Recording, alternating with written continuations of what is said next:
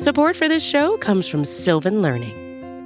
When children love learning, they can tackle any challenge life throws at them. Sylvan's Insight Assessment can help you determine if your child is ready for what's ahead. It can also identify gaps in learning and point out areas that could be of concern for your child so they can tackle what's to come. And right now, it's the best price of the year at $29. Go to sylvan29.com to learn more and get your child's assessment for only $29. That's SYLVAN 29.com.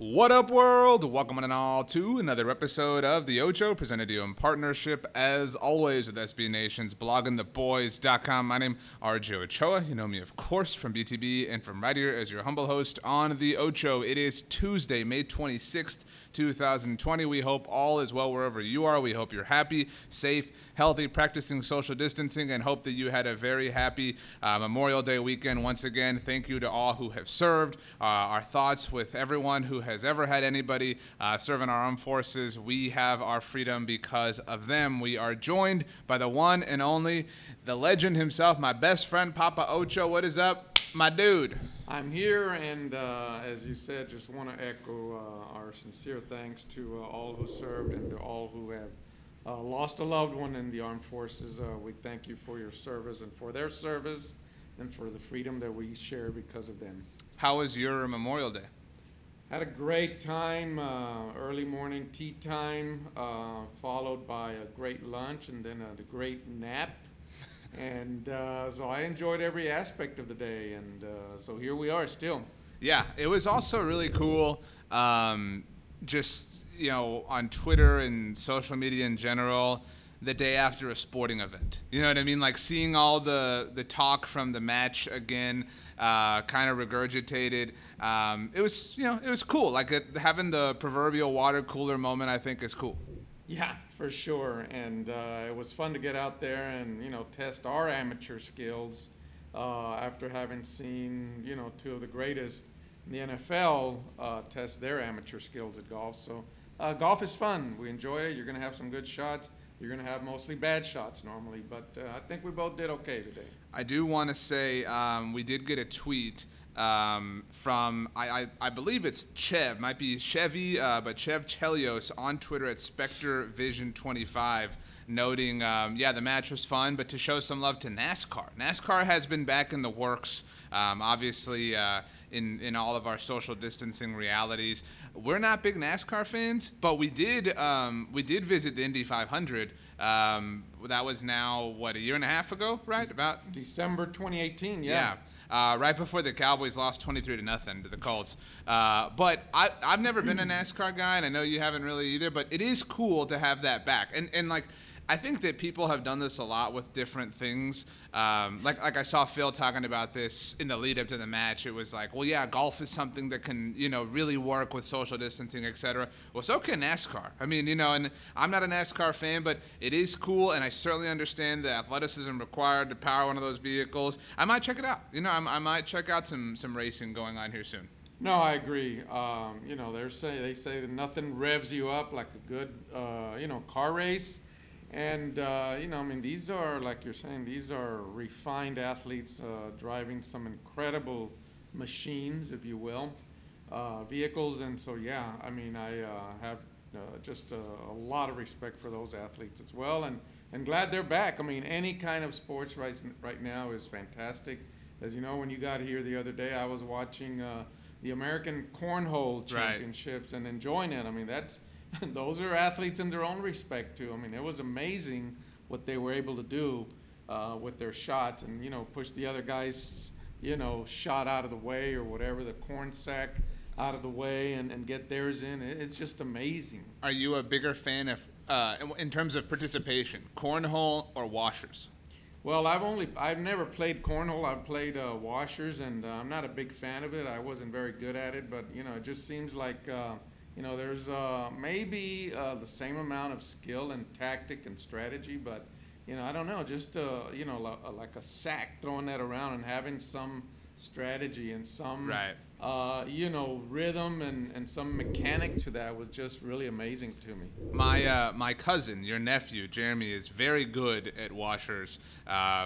He's in our fantasy leagues, and he's been around. He's been on Ocho Live back in the old iteration of this show. But because there's different washers. There's the PVC pipe in the ground, and then there's the boards. You know what I mean? So there's some different skill. But anyway, it is all good, and so we'll check out some NASCAR. What has been, we realized on Monday's episode, the last time you were on was when we talked about greatest teams in Cowboys history to not win the Super Bowl. That was kind of early March-ish. What has been, in your estimation, you're on Twitter, you're all over the place, you're on the grid. What's been the most talked about Cowboys thing that you have seen in your estimation? You mean during this COVID period or what? I guess this offseason. That's kind of the same time frame, like post Super Bowl, like the biggest Cowboys story. Well, to me, I think, other than the obvious, and I'm not going to go there with the Dak situation, the Dak signing, but to me, the biggest thing I've seen, and I'm actually very pleased about it, is how well the Cowboys did in the draft. Right. And, I've seen that from many, many people, many, respected analysts and such. So to me, that's probably the biggest story. Like I said, other than just the Dak trying to get Dak signed and stuff. You said you didn't want to go there. Why not? Like, are you? If you had it, or like what is it? I think more because it's a long conversation. There's many angles to it, and I think that we probably need to dedicate a whole show to that. But no, I mean, I think that the thing that I've been reading most about.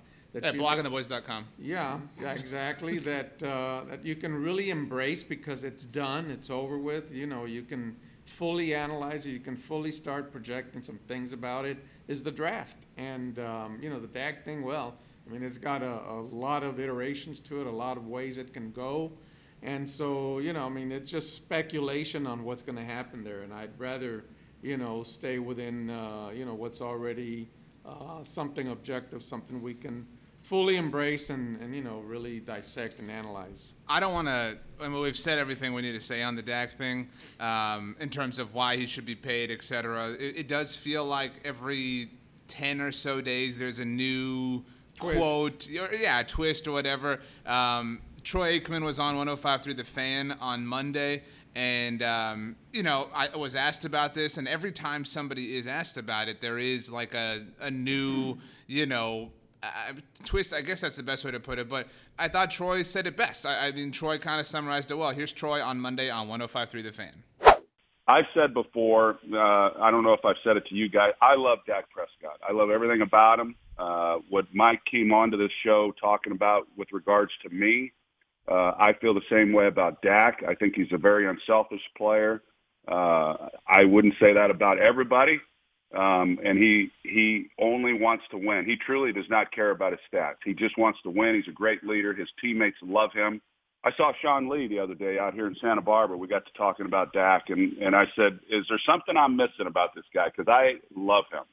And Sean's a huge fan as well, and everybody in that locker room is. So I would pay him.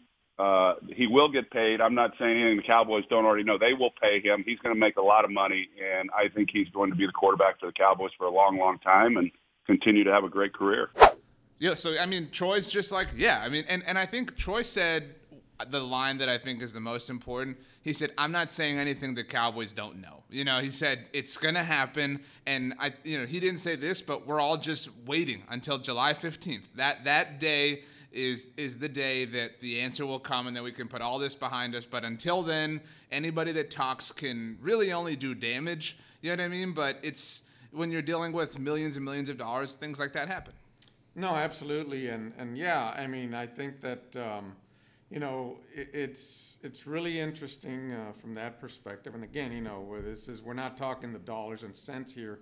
Just really, as you're saying, different people's perspective. And you're talking about Troy Aikman. I mean, Troy had nothing but great things to say about it. You guys had, Charles Haley on the show On the last 750, week, yeah. on the 750, and I mean he did nothing but applaud Dak. Mostly for his work ethic, and that's quite a good thing coming from Charles. I mean, we all know his work ethic and how hard he worked, and so he was applauding him. And Emmett not too long ago also came out and talked about him. So Troy is just really echoing what a lot of these folks have already said, and it's impressive.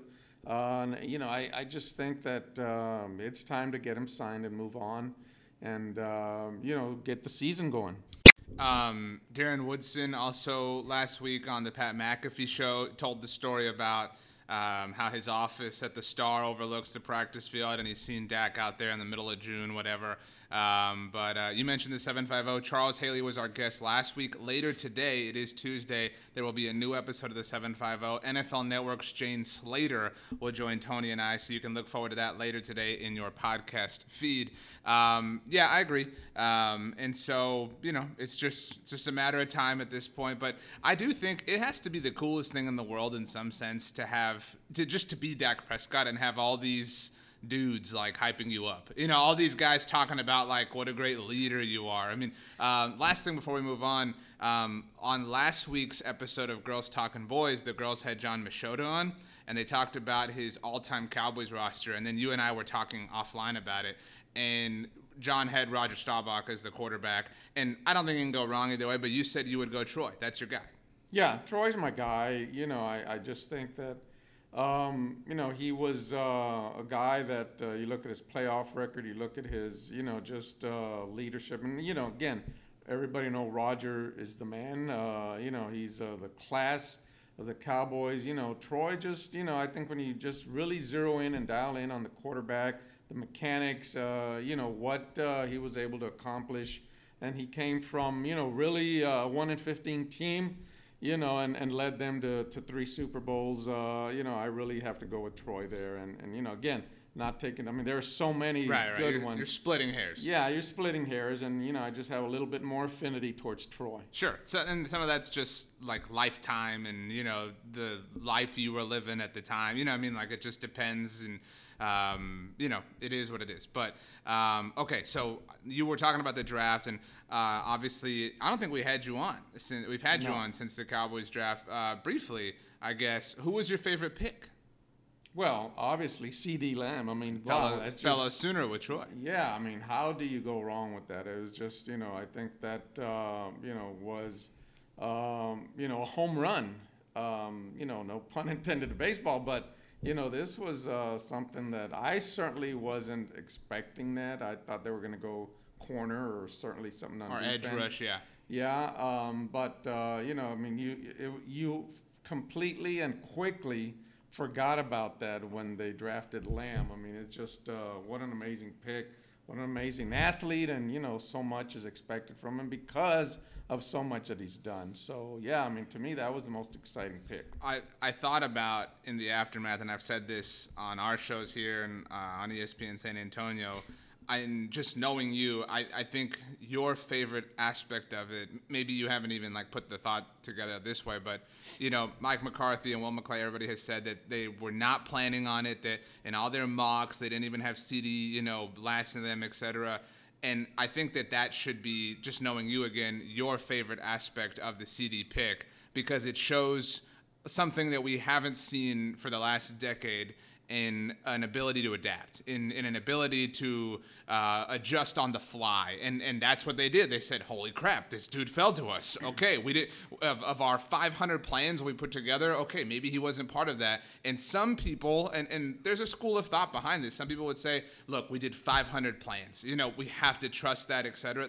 There is logic to that. But I applaud their ability to, in the moment, be like, dude, this dude fell to us. Let's just take it and run. No, absolutely, and again, there's no questioning the ability of this young man, and I fully expect him. I think everybody else does, to be a starter. But beyond that, I fully expect him to be a strong contributor on this team this coming season. And the other thing I think is just maybe just maybe a soft side of the equation, but I think CD really likes being a Cowboy now. Some guys fit that mold. Yeah, really exactly. Well. Because it's so cool to have, to draft a very, coveted player. But if that player really, and I'm just going to use this as an example because I think it's true. I don't know that Burrow is the most excited guy in the world to be a Bengal. Yeah. You know what I'm saying? But, it fell to him, and he's going to go out, and I'm sure he's going to do a fine job. But, it's just when you look at CD, it's like, wow, he's thrilled to be a Cowboy, and it's so great to embrace and welcome someone like that. I think it reminds me a lot of the Zeke pick in this capacity, in that I thought, I remember saying this at the time, his name is Zeke, it was just so perfect, he comes from the Ohio State, it was dripping in Cowboys, and that's CD had his first name and his, CD is this really marketable name, Lamb is this really marketable name, he's wearing number 88, he's from Oklahoma, the Lincoln Riley stuff, it's all there, so it's cool. Okay, so transitioning, the Cowboys would not have drafted CD Lamb if the New York Jets had taken their offer for Jamal Adams in the middle of the season last year, because their first-round pick was on the table. My first question is, are you happy that it did not work out that way? I am. I think right now, and again, hindsight's 20/20, and we can look at all the data now. But I do think that this helps the Cowboys. We are, I think McCarthy likes a potent offense and a high-powered offense, so this gives it to them. I think if we had, as you're saying, utilized that pick for getting Jamal Adams, again, I'm not saying that it wouldn't have been potent, but, you would have had almost a carbon copy of last year, other than the tight end. And, but I think this just really opens it up for Dak and gives him the opportunity to go and do the things that I know he's capable of. And, I think it's going to be a great season. I think, the defense, regardless of what had happened, we're going to be in shootouts. Right. I don't think Jamal Adams completely fixes all of the defensive woes. Right. So, he shuts down a lot of the issues, but, we're still going to have to play, a lot of offense in every game this season. So, this gives us a better opportunity to do that. No, I agree. I think 100 out of 100 Cowboys fans would say, I prefer CD over Jamal, etc. But there's that old, I think it's a guacamole commercial. It's that little girl, and they ask her, would you rather have X or Y? I forget exactly what it is. And she says, why not both? And the crowd lifts her up like she's this genius, whatever. And that's what every Cowboys fan is saying now. Well, okay, we already drafted CD. Awesome. Got my Lamb jersey, ordered it, whatever. But let's go add Jamal Adams, because there's a lot of talk and there's people with differing opinions, et cetera. And it feels like it's heated up to a larger extent over the last week. On Monday, Ian Rappaport was on NFL Network and kind of explained the situation as, here's Ian on NFL Network on Monday. Well, the Jets would like to do a long-term deal. They're just in the situation of basically every other team right now in the NFL of making sure that everything is going according to his plan, making sure the season really does start on time before they dig into some long-term extensions. So, of course, Jamal Adams wants one right now. Who doesn't? It does not sound like that is going to happen. So then, of course, there was the report of an impasse. It's not really an impasse. They just haven't really gotten anywhere yet. And then all the Cowboys reporters and all the Cowboys fans wondering if he's going to go to Dallas. And from my understanding, there's really nothing there from the Cowboys' perspective. First of all, they would need to take care of Dak Prescott first. Their franchise quarterback not going to come in, sign another player to a huge deal before Dak. That's not going to happen. If they eventually did an extension for Dak, maybe in July, potentially they could consider something, but I see nothing imminent right now.